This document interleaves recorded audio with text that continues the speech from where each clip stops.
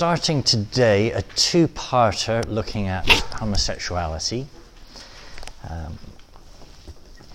So just to start by mapping out what we're going to cover in these two lectures.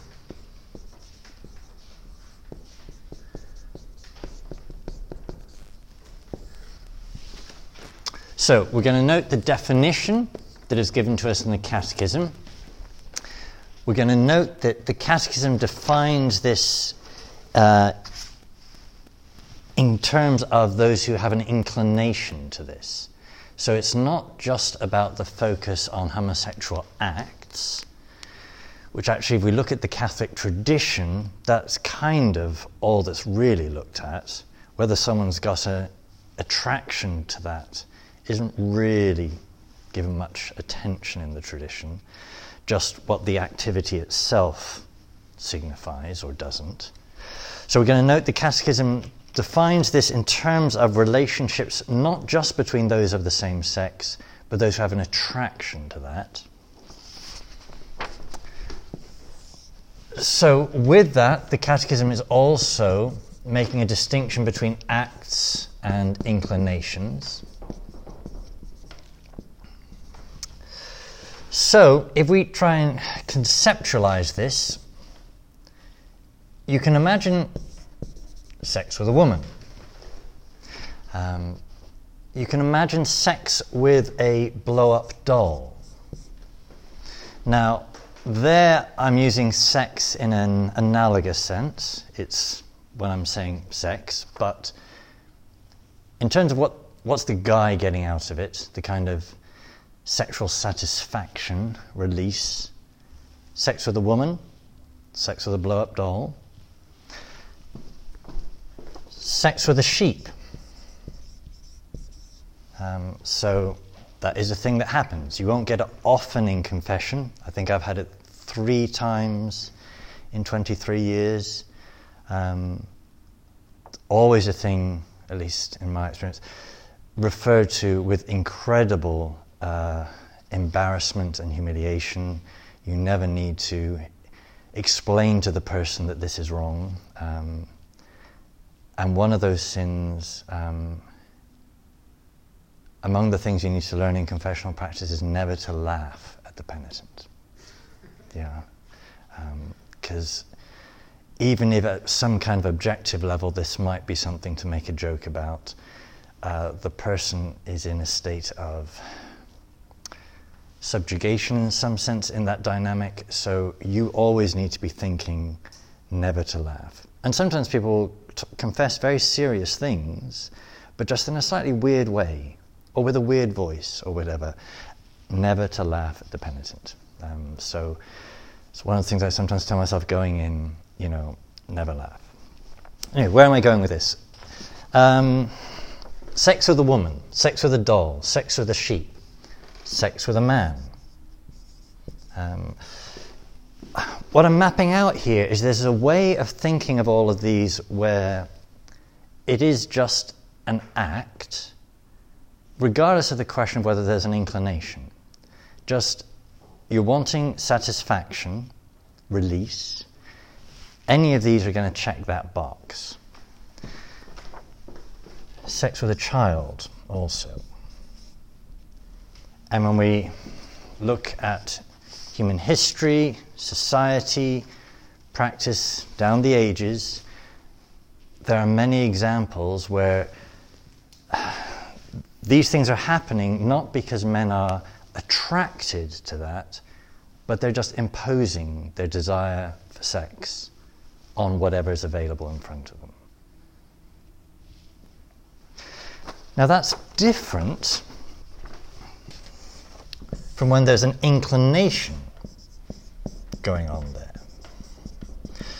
So an inclination to woman is the default for a man. An inclination to a doll. So you all know what I mean when I use the word fetishes. So there are people who get a sexual arousal, a sexual excitement about material objects for whatever reason. For somebody, it might be somehow shoes get them excited, or weird random things. It's possible for someone to have a fetish about a blow-up doll, and somehow that to excite them in a way that's different from a person exciting them. Bestiality, sex with animals, or sheep, similarly, this, I've never come across this, so this I'm sure is a very rare condition, but it's possible to be somehow attracted to somehow, as a type of fetish, sex with an animal per se. And then in the context of homosexuality, a man having an inclination to sex with a man, or a man having an inclination to sex with a child. So the Catechism makes a distinction between the act and the inclination.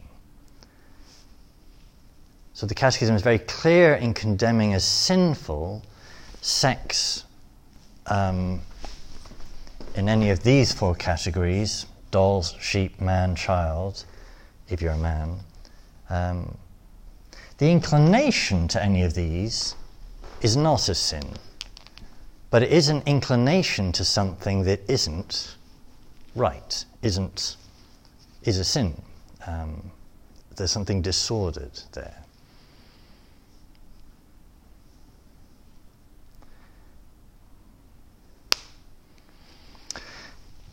Now, I have been told before by those who have same-sex attraction that in kind of making this sort of comparison, I'm viewing this in a very heteronormative, heterosexual manner. That there are those who have an attraction of a man to a man whose whole psychology and makeup views things differently.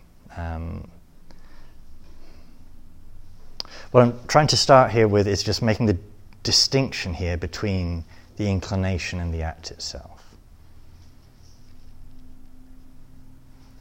So there's a difference. We are going to be thinking more broadly about this activity in the context of when there is an inclination to this. Okay, we're going to note some terminology. I'm going to, in particular, use the terminology a person with same-sex attraction.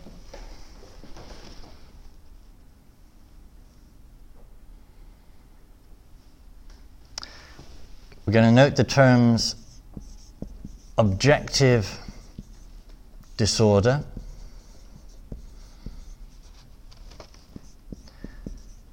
the term intrinsically disordered,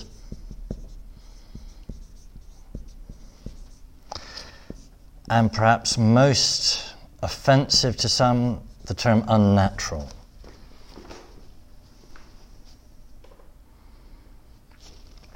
We're going to notice various issues behind all this, that on one level this isn't simply a neutral condition. You'll sometimes hear people say, well, some people are heterosexual, some people are homosexual. The thing itself is neutral, it's what you do. Well, that doesn't really fit with the vision of the Catholic faith. So if there is something disordered in it, yes, a person only actually sins if they're engaging in the actions, but there isn't something neutral about the state. With that, we'll note the question of affective maturity. So obviously this is a term we use a lot in our seminary formation. As a background, the whole question of the meaning of sex. So we've talked about procreation, same-sex sex isn't capable of procreation. So there's something about the meaning of everything we've been talking about so far in the course that just isn't in that activity. The other meaning of sex being a union, a complete union,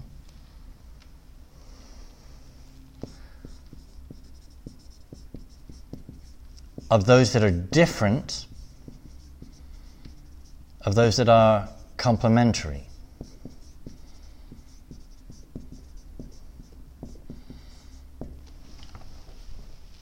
Last time I wrote complementary on the board, I spelt it wrong, as if it was a compliment. Yes, complementary as in completes the other. We will briefly note the question, disputed question about what causes the condition, whether it's possible for there to be a cure, the question of, or the issue of unjust but also just discrimination.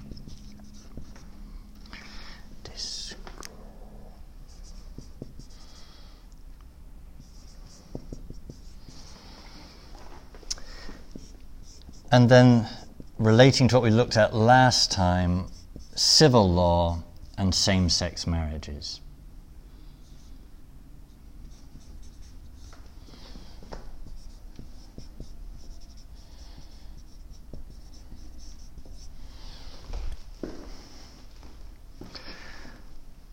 So there's quite a lot we've got here, yeah, in just 2 lectures.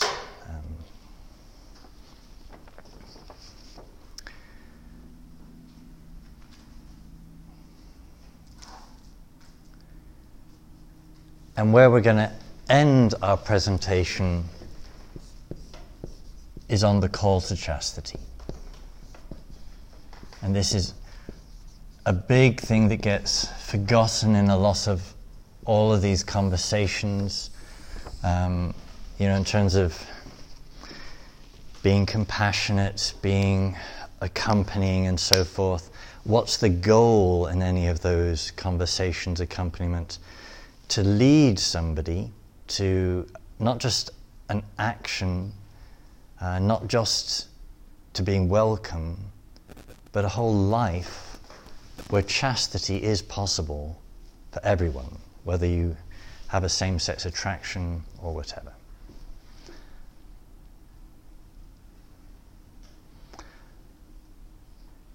So, lots here we're going to be covering, yeah? And a lot of what I'm going to be talking about, I know at one level you will have heard and read for yourselves in different places, but trying to pull all that together in a single thing in a lecture in this course. Yeah? Okay. What's the second term under union? Different, complete, different, complementary.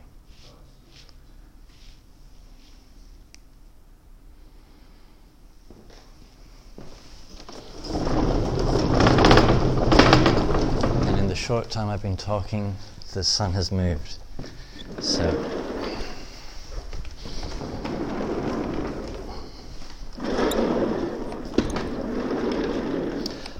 all right, so let's turn to my handout and start there. And I start with a definition from the Catechism. Homosexuality refers to relations between men or between women who experience an exclusive or predominant sexual attraction towards persons of the same sex. So that's the category we're looking at today. The rest of this page is all about terminology. What words are we going to use? So say some terms that define a person by this condition define them as if that was the most important thing about them. So I say the word gay, the word homosexual, the word queer. And I footnote there a book recently published called Why I Don't Call Myself Gay. Because that word is then saying, that defines everything about me. And I say, sadly, we must acknowledge that for many persons, their experience of life is such that this condition does seem to define their whole experience. So say there, for example, people who tell you of their same-sex attraction in the first 5 minutes of talking to them. And as a priest, I've had that many times, including people that are trying to be chaste, but somehow the most important thing they have to tell you in the first few minutes is I'm gay, or I suffer with same-sex attraction, whatever term they're going to use. And obviously there's something very tragic for someone to have any condition where that somehow defines them so much. That's what they've got to say, the label they define themselves by. And so what's wrong with gay, homosexual, queer is trying to sum up a whole person just by that word. What's a better term? Well, I note the phrase, a homosexual person. So there, the term is a person with the clause subdefining it as homosexual. Michael, could you read that quote? And this is from the CDF's letter to bishops on the pastoral care of homosexual persons that came out in 1986. The human person, made in the image and likeness of God, can hardly be adequately described by a reductionist reference to his or her sexual orientation. Everyone living on the face of the earth has personal problems and difficulties, but challenges to growth, strengths, talents, and gifts as well. Today, the Church provides a badly needed context for the care of the human person when she refuses to consider the person as a heterosexual or a homosexual, and insists that every person has a fundamental identity, the creature of God, and by grace his child and heir to eternal life. So I note the 86 document, Homosexualitas Problema, thus always uses the term homosexual persons, not homosexuals. So I was in seminary in the 90s, that document came out in the late 80s. That was the terminology that was in vogue then. And I can remember we were told, don't refer to homosexuals, refer to homosexual persons. I think as the documents and terminology has refined, even that I think actually still isn't really suitable. So I've said there, probably the best term in use in Catholic circles is a person with same-sex attraction. So they're primarily described as a person. I say a less positive phrasing that you'll sometimes have is a person suffering with same-sex attraction. So that phrasing might indicate we're pastorally helping them. You know, they're suffering with this, so I'm helping them with this.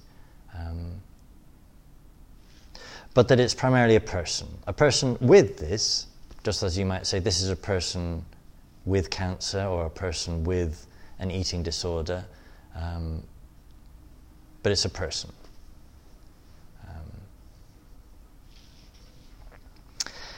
Last point I make on the page, I say, the said Catholic terminology hasn't been entirely consistent in this regard. I say some refer, whether they're bishops or whoever, to homosexuals, some refer to same-sex attraction, and Pope Francis, who on many occasions is very solid on this, but then he will also sometimes say gay people, which is kind of utterly bypassing all the careful nuancing of terminology. And I would guess he is trying to reach people using how they refer to themselves.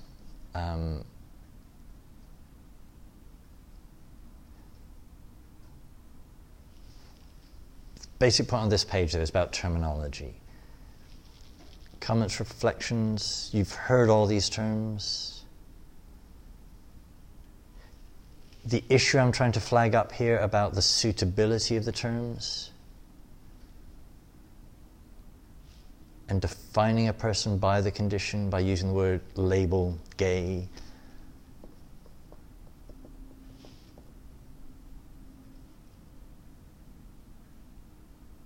I've not used the word sodomite, faggot, anything like that on this page. Okay, so there are some things that we're just not even going to consider here. If you read books by William May and Grisey, they will be very upfront about using the word sodomy and so forth. And I think, I'm paraphrasing here, but this is something wrong, and we're going to describe it using words that indicate that. So there can be a way of kind of pussyfooting around the whole issue, that you use such careful terms all the time that you don't indicate it's problematic. The opposite problem, though, that on this page I've been trying to point, not to limit a person by putting a label on them that that's all there is that's of significance about you. What are you? You're gay. That's you. No, you're a person. And you might have this condition and that condition and that condition, and among those, you have same-sex attraction. Is this something we need to do then with every condition? Like somebody's a sociopath, we call them a sociopath. You know, do we need to a person with however you describe that thing? Because it seems like you're just adding words and it's going to take forever to say anything. Yeah. I get, especially with this issue, because it is a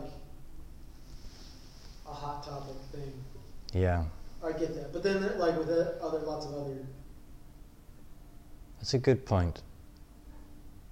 I suppose as a pastor, when I'm visiting people in a mental illness hospital, it's important for me to be thinking this is a person, not you're mad, aren't you? Yeah. So that there is a sense in which I think this holds with everything. But I do take your point that you can get a linguistic structure that is perfectly formulated but so long it's unusable. But if we use the word gay, queer, homosexual, we're kind of buying into their narrative of those that want to say, this is the thing that defines me, therefore you've got to engage with me just on these terms. And we're actually wanting to say, no, there's something more significant about you, that we understand in the light of the more significant thing. You are a person, you are a child of God, you're in His image and likeness, and so forth. And that's kind of because, a further thing, because we don't, when we go to talk to somebody, we don't say, hi, I'm a heterosexual. It's not a common thing in our language to tell everybody with whom we sleep, or right. Or are thinking of sleeping. Or thinking of sleeping. Yeah. So by making it more about the person rather than the actions that they incline towards, then we see them differently and help them to see themselves. And I think that's the real thing here, to help them to see themselves differently. In a similar way that someone who suffers from obesity or whatever, to treat them in a way that they don't make that the thing about them, even though it might be a very dominant part of their whole personal narrative. Okay, so that's page 1, terminology, how to refer to someone in this context. Page 2 and 3 are really, what would we say, meaty, offensive, controversial in terms of looking at some of these other terms.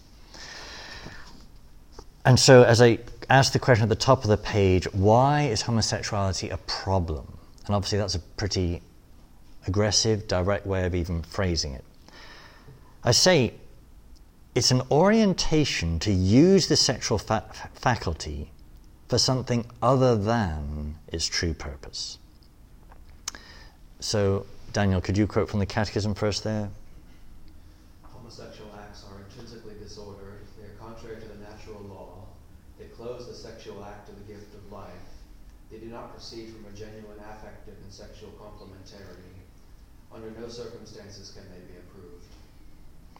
Okay, 3 things to note there that I put in bold. They close the sexual act to the gift of life. So the whole procreative meaning that we've been talking about, it just is not possible in a same-sex act. Don't proceed from a genuine affective and sexual complementarity. I'm going to unpack that in some of the rest of these notes, but that is a big part of what our understanding here is going on with. So that relates to some terms I'm plucking out there. Objective disorder and intrinsically disordered. So I know repeated church documents refer to homosexual acts as intrinsically disordered and the homosexual inclination as an objective disorder. As I say, many commentators find these terms objectionable. I don't know if you need to footnote somebody saying that, but I'm sure you are familiar with a lot of whatever recent synod discussions or whatever, people saying to even use these words is offensive, unsuitable. So why do the church documents use these words? They don't use them randomly. So I asked you to read for today an article by Molina. David, could you read the block quote there from him on this question, if we fail? If we fail to make this last point about homosexuality being objectively disordered, compassion and respect can become ambiguous. An acceptance that makes no judgment about homosexual orientation and that supposes it to be natural or at least unchangeable, if not actually part of personal identity, can slide into toleration of the acts that follow from the orientation. At the same time, there would be no good reason for calling homosexuals to chastity. To do so would be tantamount to imposing an extrinsic limit on an orientation that is deemed to be natural, innate, and constitutive of personal identity, and that has no legitimate outlets. It thus seems that whoever denies that homosexual inclination is an objective disorder faces the following dilemma: toleration and approval of homosexual activity or despair. So why despair? Well, you're somehow saying it's not objectively disordered, but it's forbidden. That's a position of despair. Or if it isn't inherently disordered, objectively disordered, why wouldn't you tolerate it? Why wouldn't you approve it? In the condition, in the whole activity that it's inclined towards, there's just something in that inclination to it that is disordered, that isn't right on some level. So we're not doing justice to the whole situation if we avoid saying objectively disordered, even if it's a very loaded term. And let's try and sum that up with a slightly different phrasing of the same thing. Say, sexuality is not neutral between heterosexual and homosexual. Rather, sexuality is a reality with a built-in purpose and function, based on gender differentiation and complementarity, and ordered towards procreation in male-female genital and personal union. Kind of everything we've been looking at the course thus far has been saying this again and again and again. So sexuality is not neutral between these two questions, heterosexual and homosexual.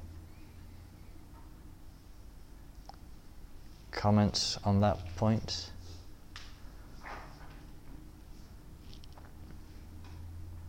When I was in seminary, it was fashionable then in many circles for people to say, well, a seminarian, it doesn't matter whether he's heterosexual or homosexual as long as he's going to be chaste. As if it was an utterly neutral condition and didn't have anything in it that was problematic.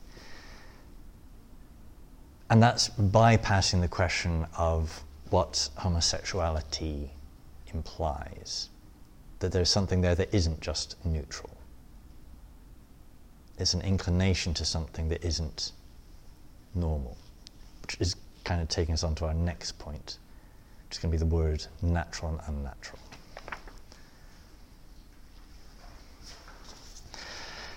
And maybe, if we're thinking what's the most offensive part of traditional Catholic terminology here, the word unnatural. So this page, I'm trying to explain what that means, natural versus unnatural. I say the human person has various natural inclinations to the ends that fulfill our nature. An individual person, however, can be inclined to what is contrary to his true nature. And I then first quote St. Thomas on this. So these are two quotes from Molina where he's quoting St. Thomas. Would you read the first bullet point? What is not normal? What is not normal at a common condition can appear to be natural to the individual because of the disordered disposition of his being. St. Thomas points this out in relation to unnatural pleasures. What is contrary to the nature of the species becomes natural to this individual per accident. Okay, so it's not at some level proper for me to be inclined towards 10 donuts. Yeah, to use my favorite food example. But I can habituate myself such that 10 donuts just looks normal. It becomes, per accidens, for me, it looks normal. Even though, generally speaking, for the species, for my nature, it isn't. To be attracted sexually to someone of your same sex is in the same category. For your nature, it isn't natural to you, but to the individual, it can somehow seem natural. Christopher, can you read the next bullet point, which is again Molina? Catholic doctrine defines homosexual acts as intrinsically disordered, inasmuch as they activate the sexual dynamism of persons without the unitive meaning of total self-gift to the other, which can be realized only in the matrimonial union of man and woman, and openness to the procreative meaning whereby human sexuality is further ordered to the good of the child. Okay, so that's natural and unnatural. First look at that question. Next, I'm quoting from the Vatican on this distinction between acts and inclinations. So among the key points, just because someone has an inclination to something evil doesn't make them evil. Their acts, in terms of moral evaluation, are the only thing we can morally speak about. That's what moral is about actions. So there is a bullet point there, quoting from a Vatican document 2005 from the Congregation for Catholic Education, the instruction concerning criteria for the discernment of vocations with respect to persons of homosexual tendencies. So basically, should we be ordaining someone with the same-sex attraction? It makes this point about acts and tendencies there. Daniel, could you read this for us, please? The Catechism distinguishes between homosexual acts and homosexual tendencies. Regarding acts, it teaches that sacred scripture presents them as grave sins. The tradition has constantly considered them as intrinsically immoral and contrary to the natural law. Consequently, under no circumstance can they be approved. Deep-seated homosexual tendencies, which are found in a number of men and women, are also objectively disordered, and for these same people often constitute a trial. Such persons must be accepted with respect and sensitivity. Every sign of unjust discrimination in their regard should be avoided.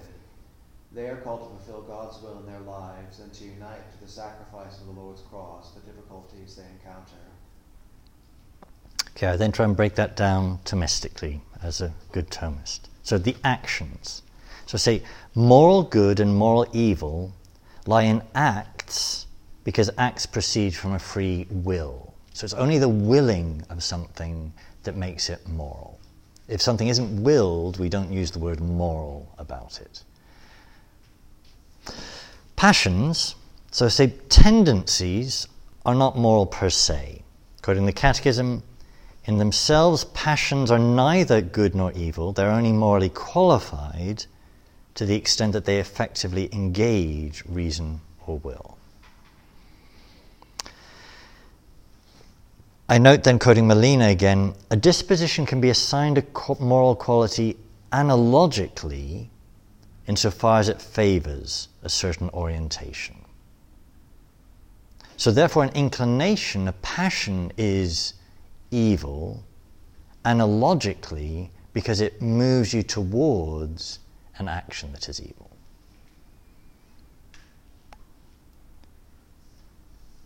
So actions versus inclinations. Acts, we can properly speak of morally good, morally evil, or morally neutral. Inclinations, we also use that terminology, but analogically.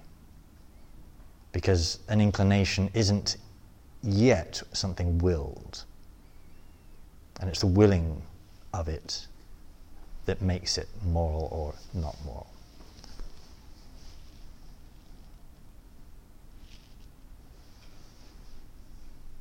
Comment?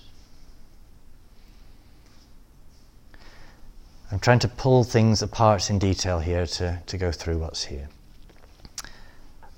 Okay, last point on this page. Inclinations to sin and unnatural inclinations. And the key point here is not all inclinations to sin are unnatural inclinations. So actually my example of 10 donuts, that is a natural inclination, but out of measure. Some things are an inclination that is just, we use this word, unnatural in itself. So what do I say? I say many other inclinations are disordered due to concupiscence. So to gluttony, to promiscuity, to being a workaholic, all kinds of things we can look at in yourself, in humans. There are disordered inclinations. I say, this said, the homosexual inclination is an example of an inclination to something unnatural. Say, a sexual act is unnatural when its defect lies in the nature of the act per se, rather than some deforming context. So, following St. Thomas and Emmanuel's, as a footnote there, some natural sins against chastity include fornication, i.e. sex with an unmarried person, adultery, rape, abduction, incest, and sacrilege. Whereas unnatural sins against chastity include masturbation, bestiality, sodomy, and contraception. Noting there that perfect sodomy, as it's termed, is between two men, whereas if you engage in sodomy with your wife, that's imperfect sodomy, anal sex with your wife. So what's meant by the term unnatural? Unnatural doesn't mean more serious. So if you look at that list, it might look on that list as if masturbation is unnatural, so it must be worse than rape or incest, which are natural. Natural versus unnatural doesn't mean it's more or less serious. It's something about where the origin of classifying the evil lies. In the natural sins, there's some deforming context that makes an action that per se is natural evil. Whereas in the other category, there's something about the nature of the act itself that has been violated rather than just some context. The context can be very significant.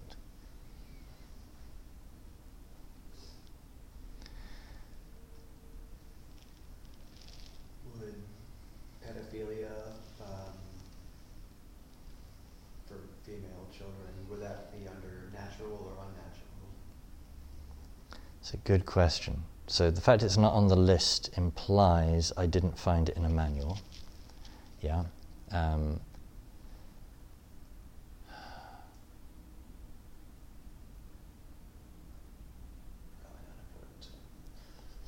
Well, I think it's good to even ask the question, because it's clarifying what does it mean. So back to the question, let's say it's a natural sin against chastity, very clearly that doesn't mean it's less wrong. It might be much more grave. So, the Catechism, when it talks about mortal sin and grave matter, some things are more grave than others, even though they're all mortal sin. The deforming context of an inappropriate age is very serious.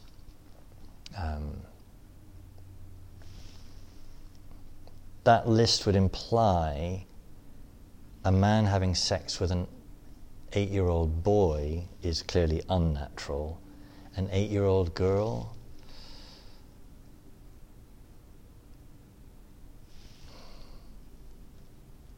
I didn't find it in the manuals, so it just wasn't covered. How would we, if you wanted to argue that it was unnatural, you'd be saying the body isn't yet ready, developed, disposed for that act, which isn't just a deforming context, but is actually something about the act itself, and thus it would be unnatural. Whereas conversely, if you were going to say it was natural, you'd say the structure of the female body, even in an immature girl, is still ordered towards that, but with the deforming context of her age.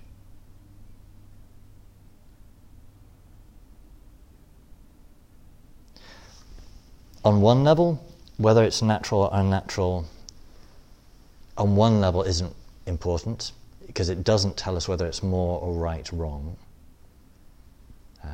So that's an important thing I'm trying to make clear to you here. This doesn't mean it's more or less serious. Because there'd be a way of phrasing this that would say, well, rapists are better people than homosexuals because their sins are natural. That definitely isn't what the Church is saying. What this word natural is saying relates to the question of the activity being disordered, intrinsically disordered, not just disordered by some context, but by the very activity itself. There isn't something that you can change in the context where it then becomes okay.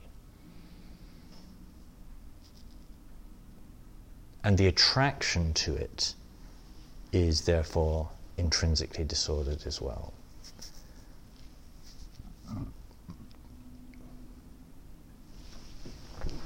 And so on my list up here, sex with a woman is a natural inclination. If you are inclined to any of these are just all four just unnatural, as an inclination as well as an act.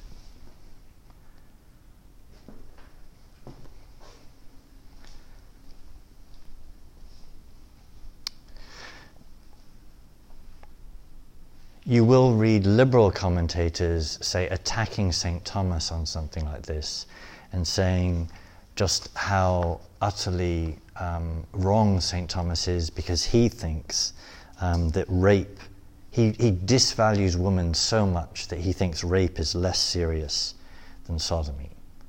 And that just doesn't follow. That isn't what he's saying. It's how he's categorizing the origin of what's labeling what's wrong, not whether on a sliding scale of gravity one is more or less wrong.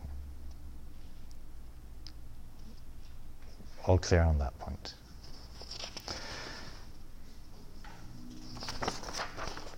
Okay, over the page then. Now when I drew up these notes, I realized I could have written a great amount on this question, the cause of the homosexual orientation. And I've led there, just quoting from the Catechism, its cause is as yet unknown. The Catechism says, its psychological genesis remains largely unexplained. So the Catechism is saying there is a condition that gets this name homosexuality not just homosexual acts. But what's its cause, its genesis? Largely unexplained. I then note 4 possible causes. A, genetics. So you'll often hear people say, well, I was just born like this. And there will be many studies out there that will try and claim that they've kind of found a gay gene. I say, however, I note a few footnotes that would point you to some things in this regard. There isn't really any scientific evidence for this. Among the clearest being many cases of identical twins where one twin with the same gene as the other has same-sex attraction and the other doesn't. So to say it's genetic doesn't seem really to work. I say, however, many human abnormalities have genetic causes. Thus, there's no logical reason as a Catholic why the homosexual condition might not have a genetic origin. So we as Catholics shouldn't box ourselves into a position where we've argued it can't be genetically caused. Okay, it could be genetically caused. There are many things that aren't healthy, aren't right, that are genetically caused. But the science actually, despite there being a kind of whole political movement desire to find a genetic cause, hasn't found a genetic cause.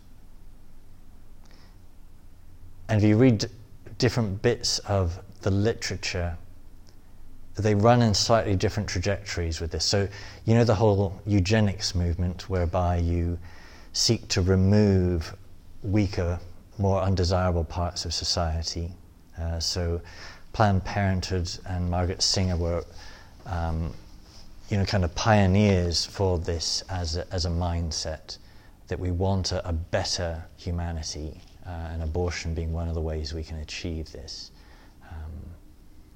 So that you would want to foster intelligent people having more children and discourage stupid people having children and so forth.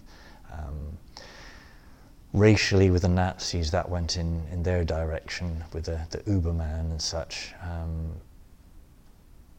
So one concern that you sometimes read is, well, if they found a gay gene, then parents might start aborting all children found in the womb to have that.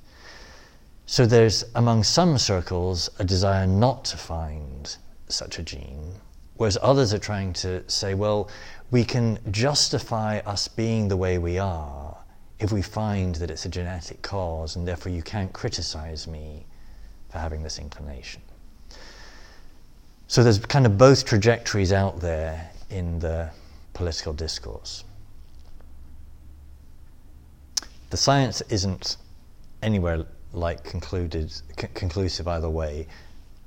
Do you see my point, though, about from a Catholic perspective, we should kind of be okay with either being possible, a genetic cause or not a genetic cause? Okay, we can comment again when we go through all these. B, exposure to hormonal imbalances while still in the womb.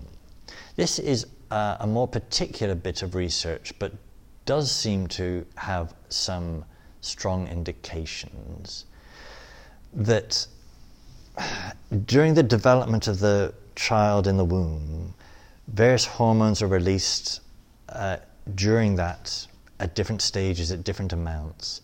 Sometimes that hormonal release is imbalanced, and the child will grow, mature, and come out born in a different way. So it wasn't a genetic cause, but they are therefore born this way. There's one study that claims that the ratio of the length of your different fingers, this one and that one, that relates to a hormonal balance or imbalance during your development would therefore indicate whether you have same-sex attraction. So next time you're in the refectory, sat next to someone and they're holding their spoon, you can...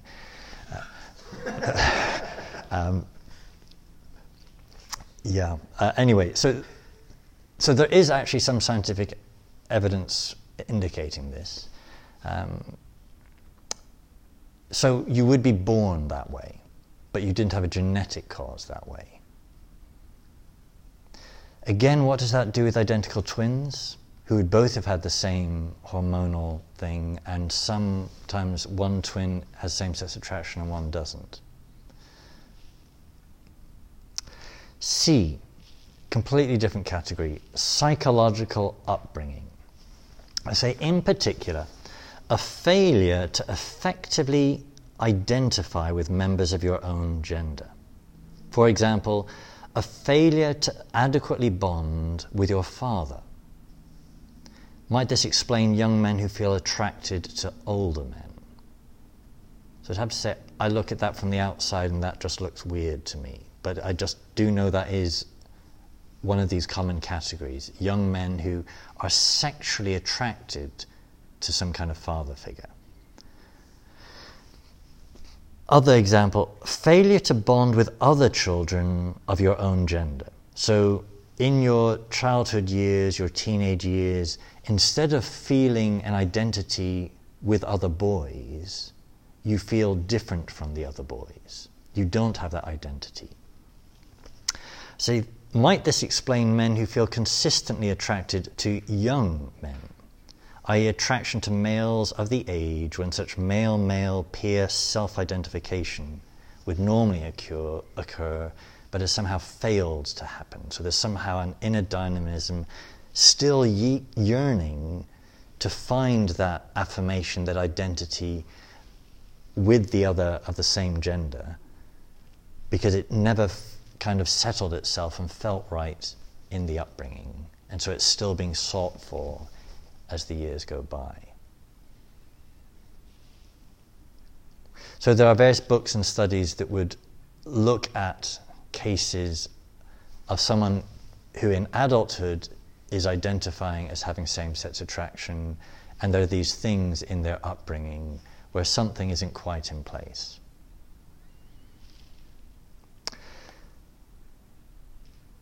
D would be what I would lump for as an explanation, a combination of all of the above. I.e., no single one of the above explains all individuals. Might, for example, someone whose same-sex attraction is caused predominantly by psychological upbringing be more likely to be helped by therapy than someone whose causes were physical? So, therapy, psychological therapy, helps people deal with things usually in their upbringing.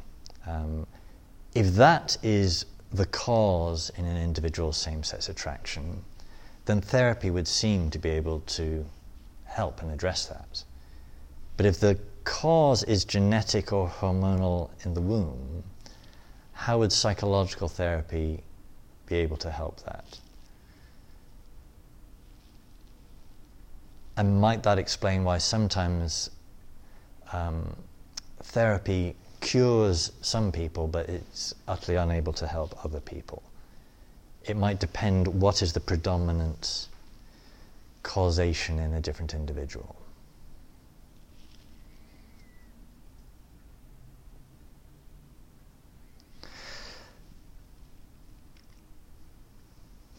Okay, linked with this, therefore, as I've kind of already touched on, is the question of curing homosexuality.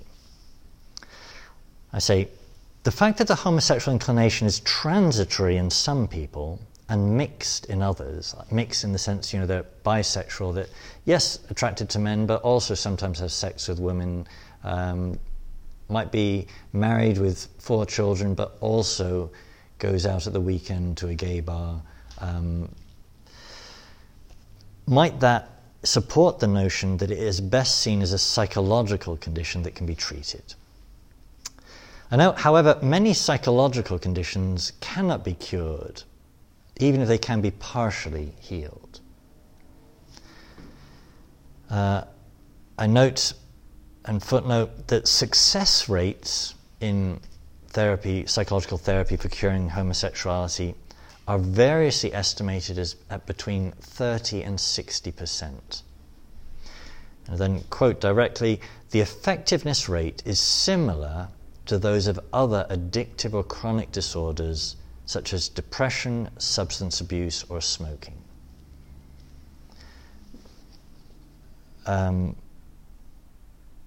I then make the doctrinal note, the coherence of the Catholic position on same-sex attraction does not rely on the ability of same-sex attraction to be cured, that many conditions simply cannot be cured. So someone being an alcoholic, you know, you can get therapy that can kind of help with that to some ways. Alcoholics Anonymous can give methodologies to help people engage with that condition, but it's very, generally speaking, alcoholism is seen as a condition you have for life. It won't go away. You can just manage it. Is that the predominant model to say with the same about someone with a homosexual inclination? 30 to 60% success rate doesn't seem very high, or does it? If you're in the 30%, that's pretty good. But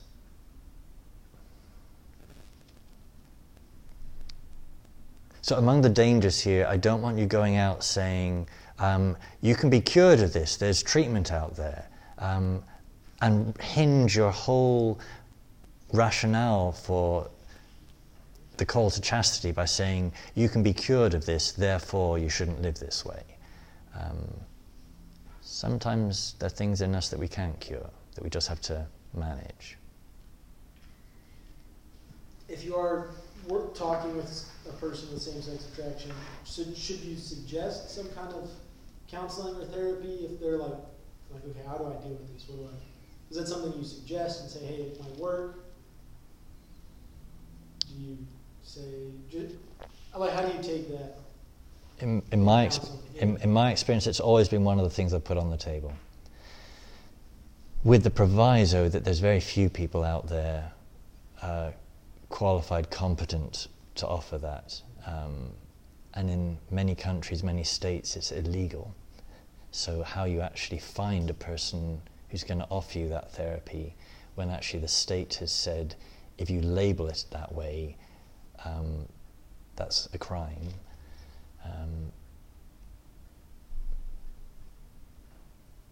But it's certainly one of the things I put on the table.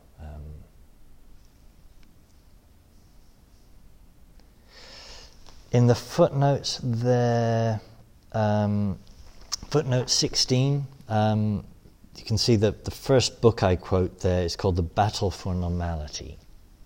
That is, you can see it's an oldish book now, but still in print.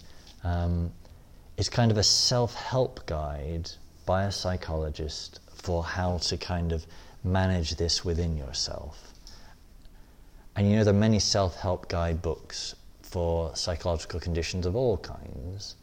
And I have given that book to some people who have found it helpful. But the question of how deep-seated it is in someone is going to make a difference to how much it can help. Do you know if there's any difference in like the suspected causes of homosexuality in men versus women? I don't know, and in part because the studies are very so politically clouded, if not semi-illegal in many places, that it's difficult to get a proper study of these things. But I don't think you need to have read much to know that it is just an utterly different thing, same-sex attraction in women and in men. Just as sexuality in men and women is very different. So for men, it's much more frequently linked with promiscuity than it is in women. In women, it's much more about affectivity than about genital activity. Same-sex marriage, female same-sex marriages are much more likely to endure than male ones, where the male ones will tend to be more about kind of making a political statement and the desire to kind of even pretend to lifelong commit is much smaller in male same-sex unions. So there aren't real studies, but anecdotally, I think it plays out that the difference between men and women, same-sex attraction in men and women is just very different. Yeah? And in point C, it only gives examples of males. Yeah. Is that more predominantly male issue? Or is it more the data? I think it's the data, but it does seem to be more of a male issue. But I don't know if that's just the data. Okay, because it seems like if it was predominantly male, would the success rate be skewed higher towards males versus females than if it's higher in that psychological aspect? And I don't know. And when you try and look for research in this, because of the political clouding of the whole debate, there's just not that much out there. Or not stuff that you could say this is definitively shown such and such. So I've pointed in a couple random footnotes there, some things where you can read people saying certain things, but none with a weight that's this has proved such and such. Which is why what I'm trying to say here is our Catholic position doesn't hinge on any one of these scientific explanations of cause or possible cure.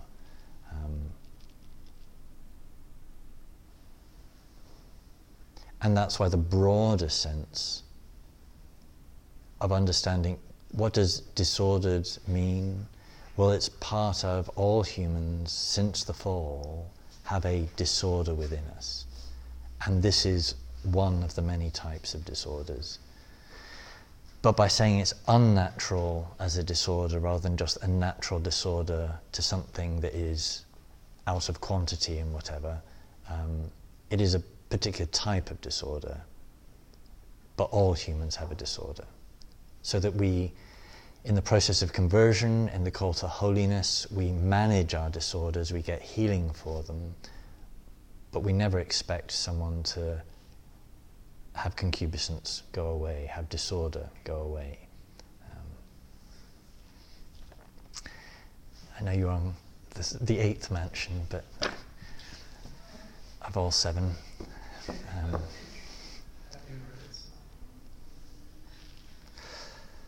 Okay, before moving on, thoughts. So we've covered quite a bit here. We have talked about natural and unnatural, objective disorder, intrinsic disorder, cause, cure.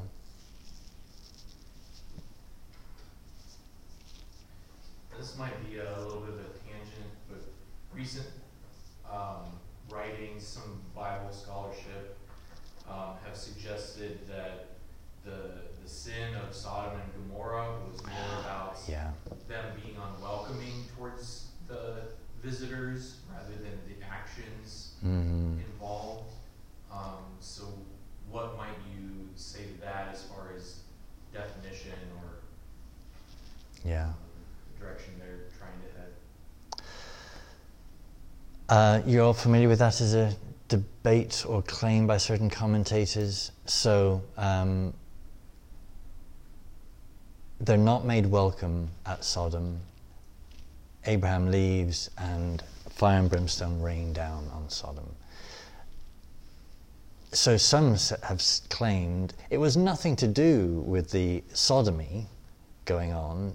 It was the fact that they were made unwelcome.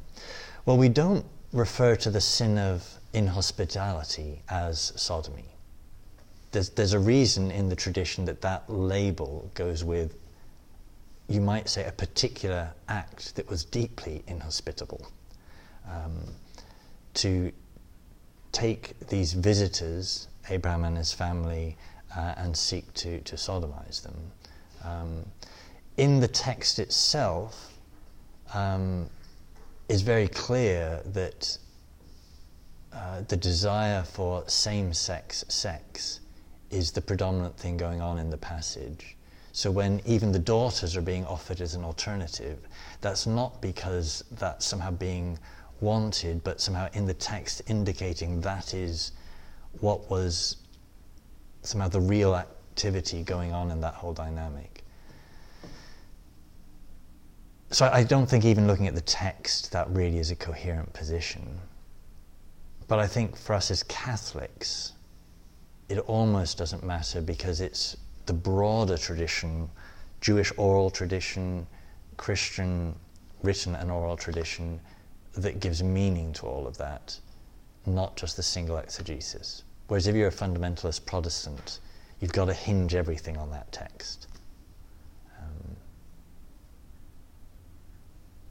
So similarly, passage of St. Paul, where he talks about effeminate men, is he really meaning men who engage in same sex with other men, or is he just meaning somehow unmanly men? For us as Catholics, we don't need to get too caught up about the exact significance of a particular word. There's a broader context there that the tradition has been unanimous about. And particularly the Christian tradition coming out when we encountered the Greeks and the Romans, particularly the Greeks for whom this was all deemed natural. We didn't go along with that. We said, no, this is where we are different from you. We don't say this. And there's nowhere in the early Christian narrative of that encounter where Christians were going along with that.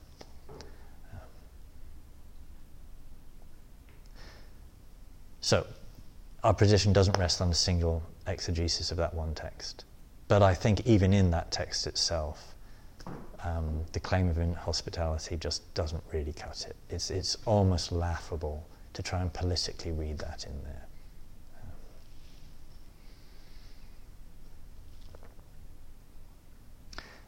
Any other significant tangents? You're right, that's a tangent, but it's a relevant one. You'll note in these texts I've not got any scriptural exegesis. I kind of touched on those or attempted to earlier in the course.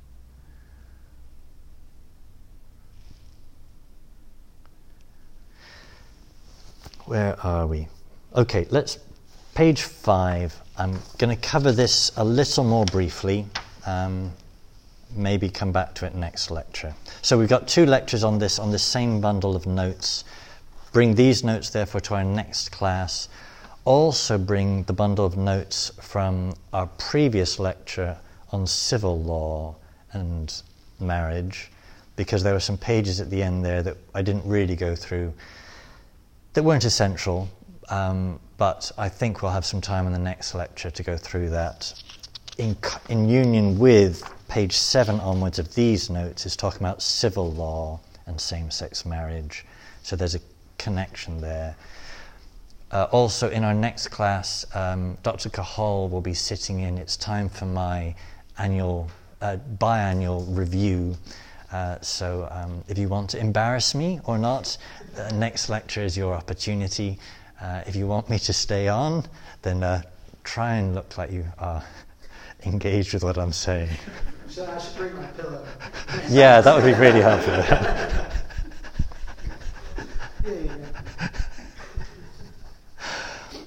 Okay, briefly, starting on page 5.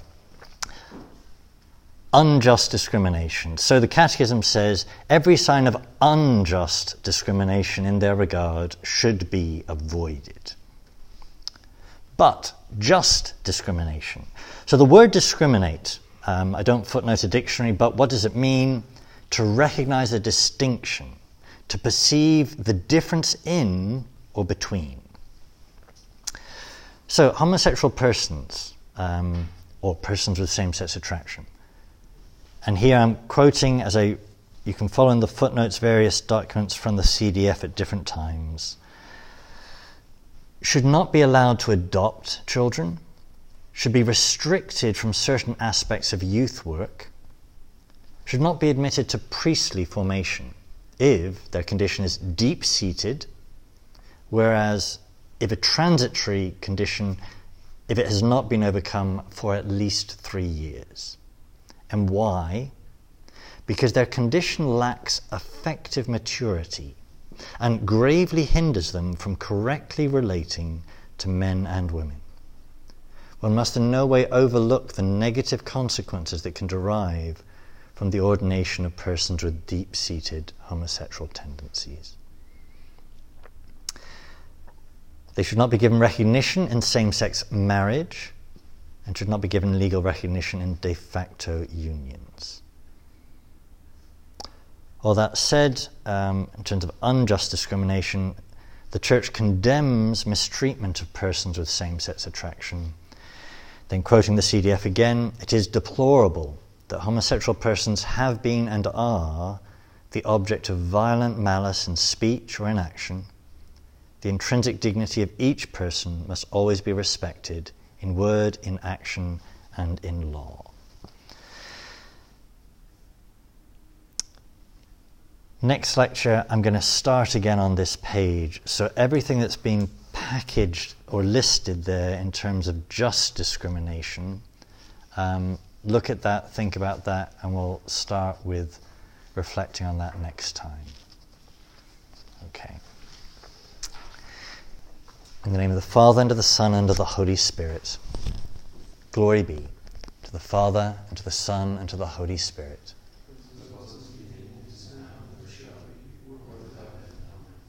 In the name of the Father, and of the Son, and of the Holy Spirit.